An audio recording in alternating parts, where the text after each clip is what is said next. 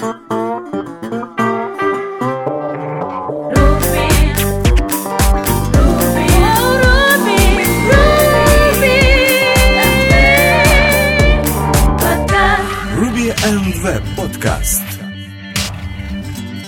Добрый день, дорогие слушатели! Вы слушаете 33-й выпуск 4-го сезона подкаста РВПод.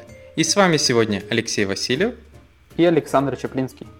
Ну что же, давайте рассмотрим, что нового интересного произошло в мире Ruby и веба за прошлую неделю. Поехали!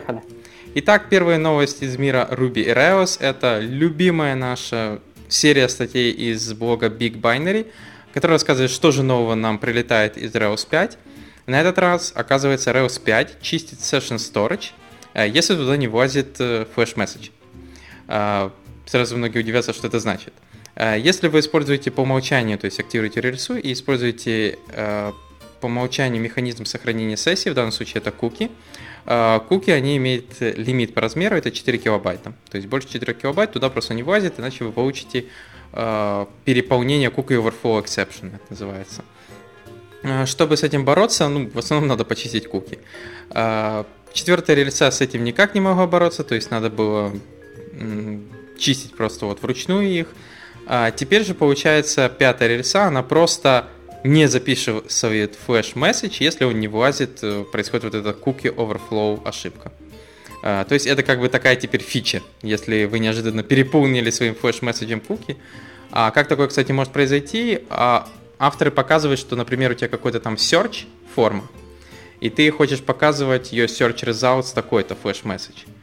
И автор говорит, что вот этот параметр, ты можешь туда натайпать что угодно, хоть пару килобайт, поэтому может переполниться такая вещь. Но лучше, мой совет, еще не использовать куки как session storage. То есть использовать какой-то другой механизм. Вторая хорошая новость – это то, что вышла Sinatra 2.0 Beta 2. Ура! То есть, конечно, не официальный релиз, там еще пару багов хотят пофиксить, но в основном основные фичи, которые нас будут ожидать в новой Sinatra, это поддержка Rec 2.0. Rec 1 полностью перестает его поддержкой заниматься. Ruby 2.2+, то есть меньшая версия тоже не поддерживается. Sinatra Router будет заменен на Masterman и поддержка, то есть полный суппорт Rails 5. Поэтому, если вам интересно, можете обновляться, пробовать, особенно если вы перешли на новую версию Rails и у вас там используются какие-то mountable engine на Sinatra, то вот можете обновляться, уже пробовать использовать бету. Но, как говорят авторы, там еще осталось пару тикетов, которые они должны дофиксить. Вот, как-то так. У меня тоже есть неплохие новости, как по мне. Релиз, новая версия, третья версия такого фреймворка, который, если еще кто помнит, называется Marionette.js, который работает вместе с Backbone, поверх Backbone. Вот. И, в принципе, они уже давно готовили эту версию, были уже какие-то статьи на тему того, что же придется менять, сколько придется мигрировать. И теперь мы можем с уверенностью сказать, что переписывать придется дофига всего. Из таких серьезных изменений это то, что, собственно, по сути, в Marionette вьюхи это основа, да, то есть, по сути, они расширяют бэкбон как раз вьюхами, разной функциональностью. Теперь остается всего лишь два типа view, как мы помним, раньше был просто view, тот же backbone view, item view, collection view, layout view, composite view. Теперь у нас остается только view и collection view, да. То есть у нас теперь, получается, layout view и item view, они как бы мерджатся во view, и composite view становится deprecated. Я так понимаю, что еще можно использовать, но она уже deprecated, что если вам нужно использовать, что-то рендерить, то, что вы раньше рендерили composite view, вам следует использовать просто view и collection view. То есть теперь два класса вместо одного. Печалька. Это для меня печалька. Да, возможно. Не знаю, на самом деле, чем вообще мешала Collection View, то есть, понятно, что можно было как-то оптимизировать, меньше, что-то реюзнуть, да, если вдруг в этом была проблема. Но что мешало иметь еще один класс, который позволял делать вещи гибче, проще, не знаю. Может, overhead пытались убрать какой-то. Самое главное, что до этого в Marionette тоже было view, просто view, но там прям документация была написана, что не используйте ее, потому что от нее наследуются все остальные, это типа как базовый класс. То есть теперь они просто, базовый у них теперь тот, который используется, а все остальные до свидания. Тем более они, кстати, Babysitter, они вроде бы вмерджили вовнутрь теперь Marionette, то есть он был дополнительной к зависимости, теперь они вовнутрь его. И в MREC, это был такой Marionette MREC, для этого месседжинга, то есть для каналов теперь они используют радио. Вот так-то. То есть теперь там надо использовать новую эту библиотеку. Но вообще хорошо, что он развивается. Единственное, что теперь я не знаю, сколько сильно мне придется переписывать проект, который находится на Marionette. Может, так и оставлю. Ну, то есть имеется в виду, все зависит от того, насколько усилий уйдет на него. Ну, хотя авторы даже показывают, что там у какого-то из них был большой проект, и у него там пару коммитов, что вот поменял это, и все работает. Надеюсь, так же произойдет.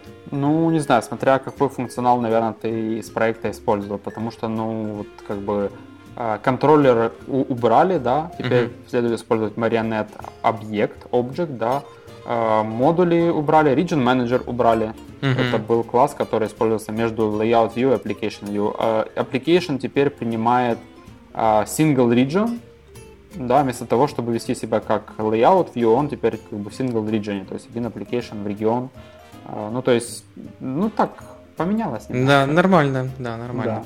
Ну, надеюсь, если что, весь из полей будем писать, если что-то получится. Вот, ну, в любом случае, да, то есть я думаю, что любое изменение, оно все-таки к лучшему, и, в принципе, как бы будет видно. У меня вот тоже сейчас как бы проект на Marionette, не знаю, вряд ли мы, наверное, из-за клиента, из-за того, что он не захочет тратить кучу времени на апдейт, вряд ли будем мигрировать сразу, но, может быть, действительно есть какие-то бенефиты, и со временем это произойдет. Окей, следующая статья называется «The Case of Missing React Framework». Наконец-то, вот я тоже об этом думал, как-то вот так вскользь, может быть, не целенаправленно, но наконец-то кто-то озвучил эти мысли и сказал, все-таки попросил Facebook, ну давайте в конце концов закончите дело, что вы React только показали, и все, давайте. Не хватает все-таки как бы фреймворка вокруг, да, всей этой, как бы сказать, React и всяких сопутствующих библиотек и подходов, не хватает какого-то единого фреймворка, который бы это все объединил, да, потому как React сам по себе он простой, это как бы всего лишь view layer, да, его и выучить как бы не особо сложно, и в принципе самого React там как бы не так уже и много, да. Вот, но все, что помимо него, да, то есть как писать правильно приложение, с его используем, да, там, подходы Flux, Redux и так далее, есть несколько разных интересных подходов, интересных фреймворков, есть множество бойлерплейтов, да, как следует структурировать application, но какой из них правильный, пока читателям, да, или там читателям данной статьи, или вообще девелоперам приходится определять самим по себе, то есть сами должны придумать, что же больше работает для них. Вот, в то время как Facebook использует какие-то подходы, да, использует какие-то еще тулы, наработки, и в принципе они бы должны были выдать как бы в мир, да, то, что считается правильным подходом и что следует использовать с React. Вот, но пока этого нет. И вот автор просит Facebook, давайте в конце концов дайте нам этот missing framework. И я с этим согласен, кстати. Ну, вообще все верно. Потому что, ну, мы с тобой уже не раз говорили, проблема в том, что сейчас этих бойлерплейтов, как не знаю чего, и какой из них лучший, оптимальный и так далее, тоже вот непонятно. И как раз есть надежда, что да, если Facebook выпустил бы полноценный фреймворк, то есть автор даже сравнивает, кстати, с рельсой, где говорит, что рельса — это сборник лучших best practices, то есть целого сообщества, которое собрал его, и получается, он позволяет писать более-менее такие приложения. А, к сожалению, у React такого нету, и вот не стоит кто-то за таким фреймворком, какой-то крутой чувак, который именно вот говорит, вот давайте использовать это, мы от Facebook или от Google, это наш фреймворк. И тут самые лучшие практики собраны. Ну, хорошо, это такая демагогия длительная, но в любом случае этого действительно не хватает, когда они выпустили только Flux и React. И многие по ошибке уже начали называть его фреймворком. Перейдем к следующим статьям. Первая — это аж целых 2 артикла, то есть 2 статьи, в которой автор рассказывает, как он двигается от рельсы к Trailblazer. То есть у него есть некий Rails application, и он решил, что все-таки Он купил книжку, начал ее читать и понял, что неплохо было бы переписать приложение, используя как раз архитектурный подход, назовем это так. Вот. И в данном случае он как раз расписывает, как он производил рефакторинг тех или других кусков кода. В данном случае он рассказывает в этих 2 статьях, поэтому если вам интересно, статьи достаточно немаленькие, скажем так, не маленькие, потому что много кода. Поэтому пересказывать тут особо нечего. Если вам интересно, посмотрите, полистайте. Вторая интересная статья – это на блоге Semaphore, которая рассказывается, как уменьшить распухание контроллеров через интеракторы. То есть тут рассказывается вообще, что такое код smell, что он из себя представляет, что такое длинные методы, длинные классы, толстый контроллер, популярная, наверное, штука. Вот. И тут как раз рассказывается, как его можно фиксить, улучшать, покрывать все это тестами, понятное дело, убирать responsibility из контроллера.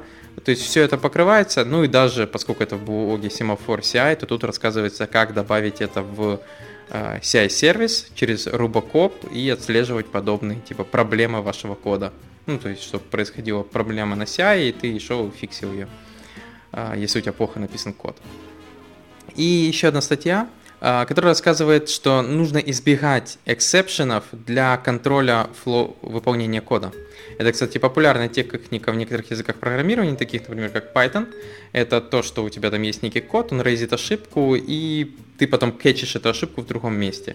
К сожалению, в действительности это банальный go-to, то есть то, чего так многие говорят, что это превращает в лапшу код, то есть рейзить ошибку и где-то ее перехватывать, это вот оно и есть. Поэтому лучше этого избегать, ну, тем более Ruby как бы не сильно подходит, даже есть определенные бенчмарки, которые показывают, что использовать подход рейза и кэча ошибки в Ruby не самый оптимальный по скорости. И автор показывает вариации, как это можно в данном случае избегать разными солюшенами. Ну, самые банальные, ты создаешь некий объект, массив, например, ошибок, и заполняешь его, если происходят ошибки, а потом в конце просто проверяешь. Если он не пустой, ты его возвращаешь. Если пустой, то значит все хорошо. С чем я с ним и согласен. В действительности, особенно в Ruby, такая техника работает более оптимально, чем кэчинг и рейз ошибок. Тем более прекрасно помню эти проблемы. Как-то там какой-то кусок кода, в нем когда-то там рейзилась ошибка, и просто написали rescue. Без указания типа ошибки и все остальное. А потом долго не могли понять, почему не работает VCR. То есть запускают тесты, а VCR не падает. Мы не замокали вроде реквесты, а VCR не падает. А почему? А потому что там, где он должен был падать, срабатывает наш REST, мы его перехватываем и молчим. Ну, вот так-то. Ну, очень, очень, да, удобно. Или люди любят еще ловить rescue стандарт error. Да, собственно, кстати. Все круто, все ошибки попадают как бы под этот да, фильтр. А потом такой, типа, ой, это VCR, наверное, плохой. Вот не может, типа, нормально отловить. Ну, то есть, типа, тишина в консоли, ничего не падает. Но в реальности это не так.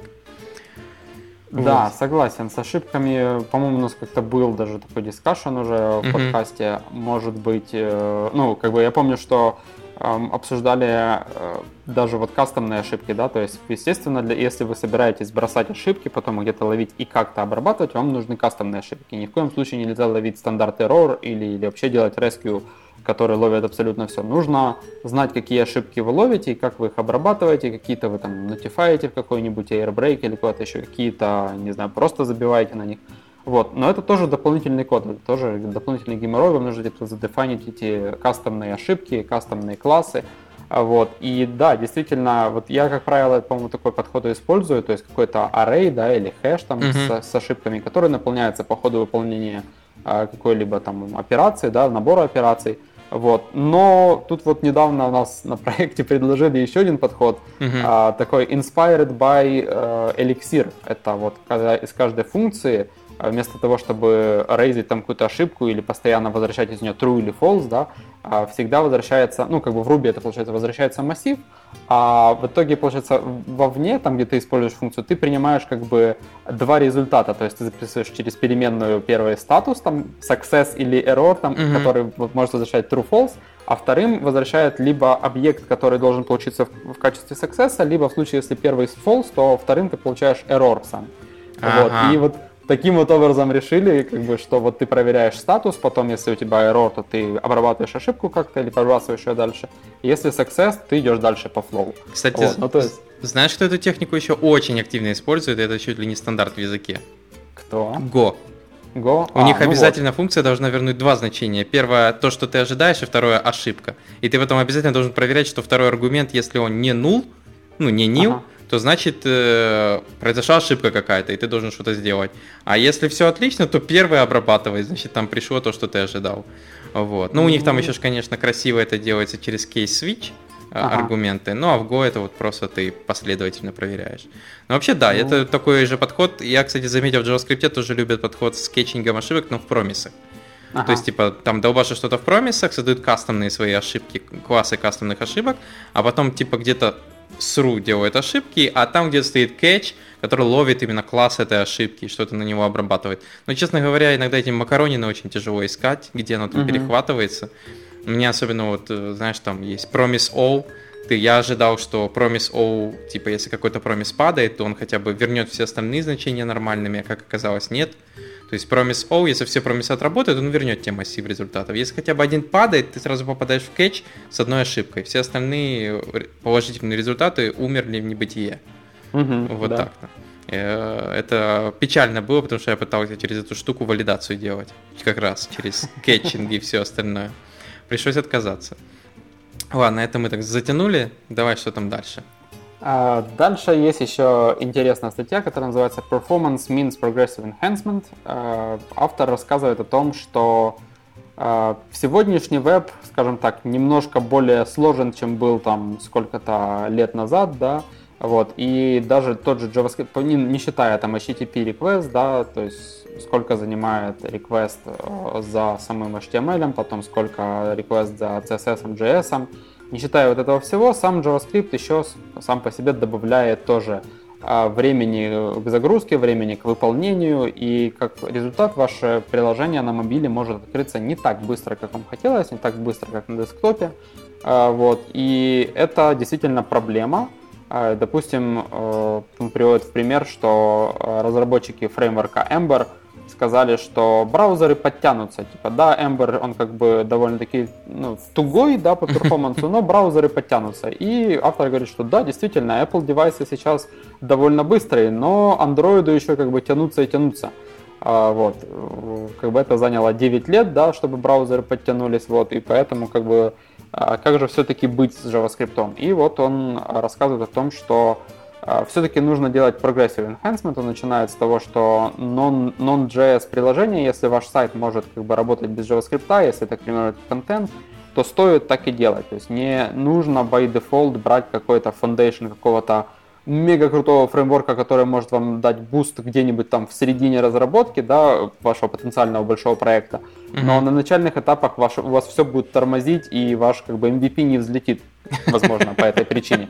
Вот, что идите от простого к сложному, progressive enhancement, да, то есть сделайте static HTML, который работает отлично, и постепенно добавляйте функционал постоянно меряя и усложняя, и как бы и оптимизируя, и, в общем, это должен быть continuous процесс. И тут трудно не согласиться. Ну, я, кстати, ты заметил, что я редко видел, вообще не видел, например, у нас в продакшене, что кто-то особо занимался именно progressive enhancement. В основном degradation и только таким подходом. То есть все рисуют сразу офигеннейший вариант, делают только офигеннейший вариант, а потом уже, давай откроем и глянем, что здесь. О боже, это надо как-то пофиксить. Да, вот давайте думать, как фиксить. Да, типа того. То есть никто не думает наоборот, давайте вот, чтобы эта штука в 4 килобайта грузилась даже на Nokia. Ого, сделали. А теперь, может, давай добавим немного CSS-градиентов. Ну, ты знаешь, мне кажется, что тут, наверное, все-таки виноват, может быть, частично, может быть, не полностью, но все-таки виноват этот подход, который у рубистов как бы довольно-таки любимый, и вообще Red Green Refactor. Сначала, значит, сначала пишем красный тест, да, потом фигачим как-нибудь, да, чтобы оно стало зеленым, а уже потом как-нибудь зарефакторим. И, кстати, часто очень грешат тем, до третьего пункта часто не доходит, да, потому что надо дальше тест писать. Стало green, все, деплоим. Вот. Вот, и как бы, ну, тут то же самое здесь. Сейчас давайте зафигачим, чтобы все работало, тесты проходили, а потом прооптимизируем. И как бы, ну, вот такой подход, да, оптимизация потом, когда тесты зеленые, все заимплеменчено. Проблема еще мало кто делает по-другому. Проблема еще в том, что многие забивают как раз, как ты говоришь, на третий пункт. Типа, оно и так нормально работает. Вот. Ну, бывает, но если бы люди думали, как сделать так, чтобы как бы было сразу хорошо, да, ну, как бы, не знаю, редко кто так думает. Поэтому с enhancement'ом то же самое. Хорошо. Так, что там еще какие интересные? Да, и еще одна, как мне кажется, крутейшая статья. Теперь вот просто можно сделать свой космолет, все, что прям захочется. Если вы, конечно, используете Atom. Статья называется Building Your First Atom Plugin. Теперь есть полноценный туториал, полноценный гайд с самого начала, Getting Started, о том вообще, как работает Atom, как возможно сделать для него плагин, как его зарелизить, как запаблишить. Ну и, собственно, они на реальном примере, автор на реальном примере показывает, как это все делать. Статья довольно-таки не маленькая, ну, я думаю, что хватает тут всяких разных примеров и отступлений и объяснений. Ну, вот. В основном для тех, кто хочет начать или сделать что-то свое кастомное, как раз то, что требуется, тем более от самого GitHub, тех, кто Atom создали. Единственное, что почему-то как-то парни не освоили, что лучше видяшки использовать вместо гифок, ну, то такое. Ну, у меня как бы от статьи немного сначала компьютер подтормаживает, а потом уже становится хорошо, когда все гифки загружаются. Хорошо. Знаешь, с видео нужно тут как бы еще уметь обрабатывать, потому что они гифки нарезали, они очень быстро прыгают, а видео приходилось бы ускорять, а это дополнительное как бы, время, эфорты и вообще умение. Понятно. Ну, кстати, есть сервисы, которые конвертируют гифки в видео. Согласен. Ладно. Перейдем к следующим статьям. Это Phoenix против Rails. В данном случае автор сравнивает вьюхи и хелперы. Опять же, ну, то есть в чем плюсы, минусы, как они выглядят в Rails фреймворке и в Phoenix фреймворке. Понятное дело, автор больше сравнивает, что плохого в Rails и как это фиксится именно в Phoenix.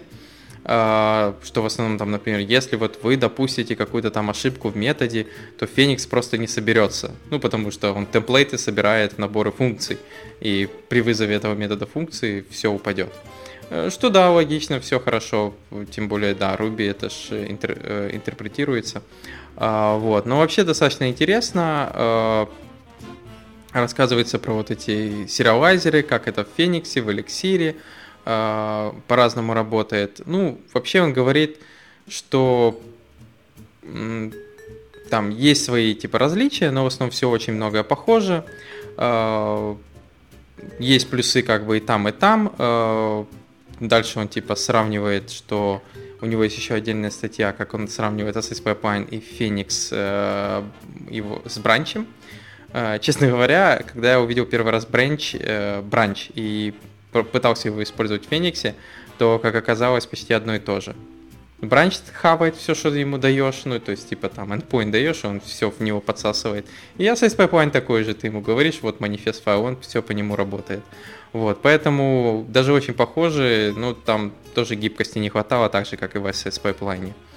Но в любом случае, статья интересна для тех, кому, а многим сейчас, особенно рубистам, интересно попробовать новые фреймворки.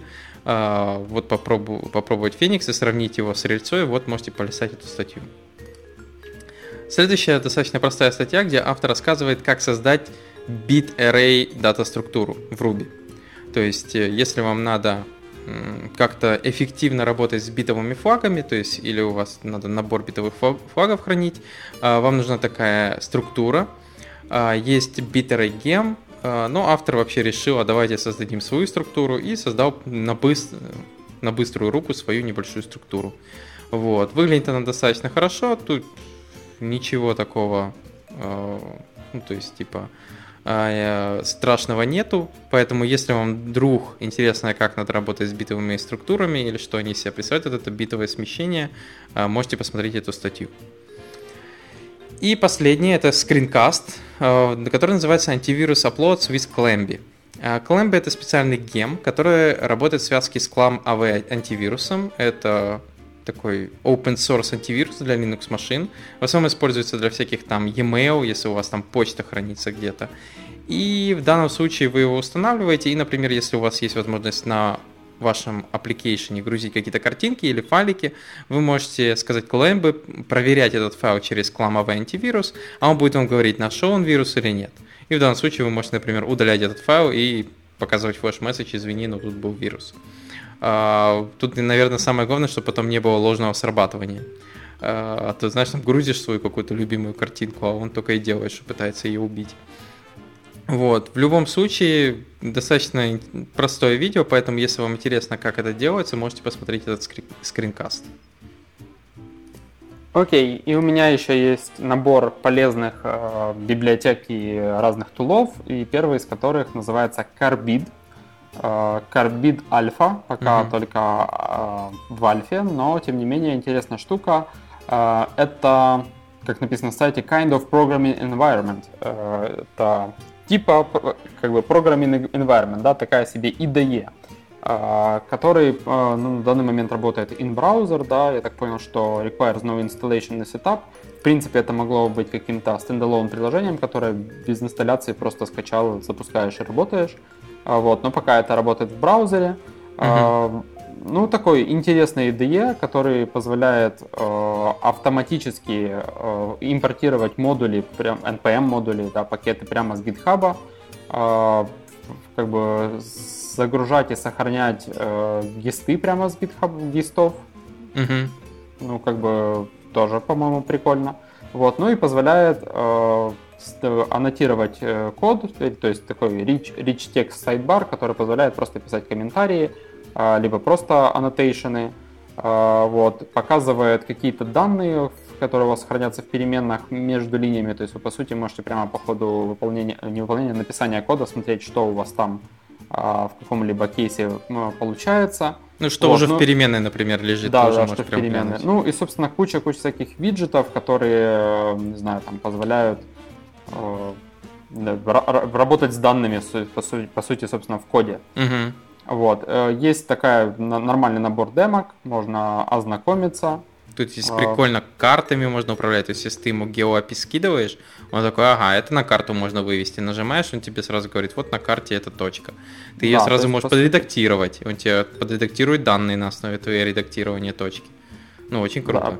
То есть, по сути, такой IDE, который уже практически напрямую связан с UI. Да? То есть есть UI такой, у него UI-ная сторона, с которой можно интерактить с ним.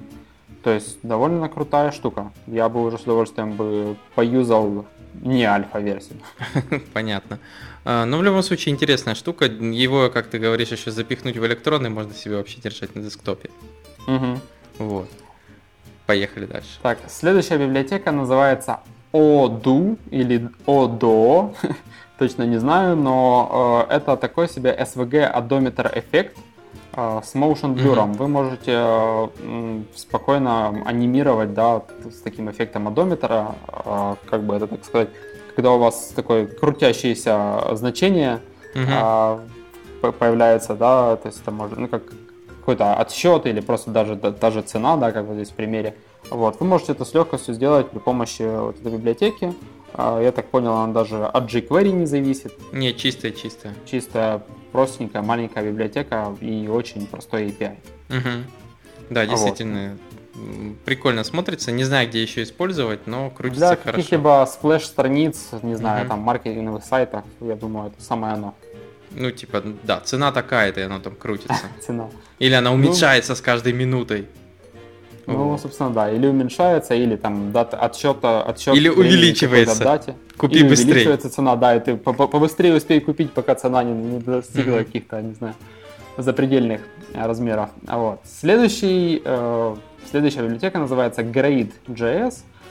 Тоже, как по мне, довольно-таки полезная штука. Это библиотека, которая позволяет сгенерировать градиент на основании с топ-то-ботома, да, на основании двух доминантных цветов на картинке. То есть вы, по сути, в JS скармливаете картинку этой библиотеки, вот, и он может вам сгенерировать этот градиент для того, чтобы там использовать в качестве подложки, вот как показано в примере, подложки для картинки, что смотрится довольно-таки органично и прикольно. То есть все это можно динамично в зависимости от изображения подставлять. Ну, вообще, да, смотрится очень круто, особенно учитывая, что все это работает на клиенте. Вот, то есть, как бы, парсится картинка, находится два основных цвета и вот такой красивый градиентик. Добавить нечего, поехали дальше. Окей, тогда следующая и последняя библиотека, которая называется InVue.js. Тоже довольно полезный плагин, который позволяет получить ивент, да, то есть стать нотифицированным, да, то есть получить, по сути, да, получить ивент, когда какой-либо из дома элементов появляется или выходит за пределы viewport. То есть по мере скролла, да, когда какой-то элемент появляется, вы можете подписаться на этот ивент, или наоборот, когда он при скролле уходит за пределы видимой области, тоже что-то можете сделать. Ну, здесь как бы на демке показано, как подсвечиваются, не знаю, шарики, кружочки на странице, когда вы скроллите. Ну да, то есть если ты ускраливаешь, они становятся красные, а если они во viewport, то они синие. Вот. То есть в действительности, возможно, удобная кому-то библиотека, то есть что-то там делать с элементом, если он там анимируется, а когда его ускроллили, не гонять лишний раз анимацию, может, я думаю, подойти. Я думаю, это все новости на сегодня. Спасибо, что слушаете нас. Также, я думаю, может, некоторые заметили, мы обновили немножко наш сайт, совсем чуть-чуть.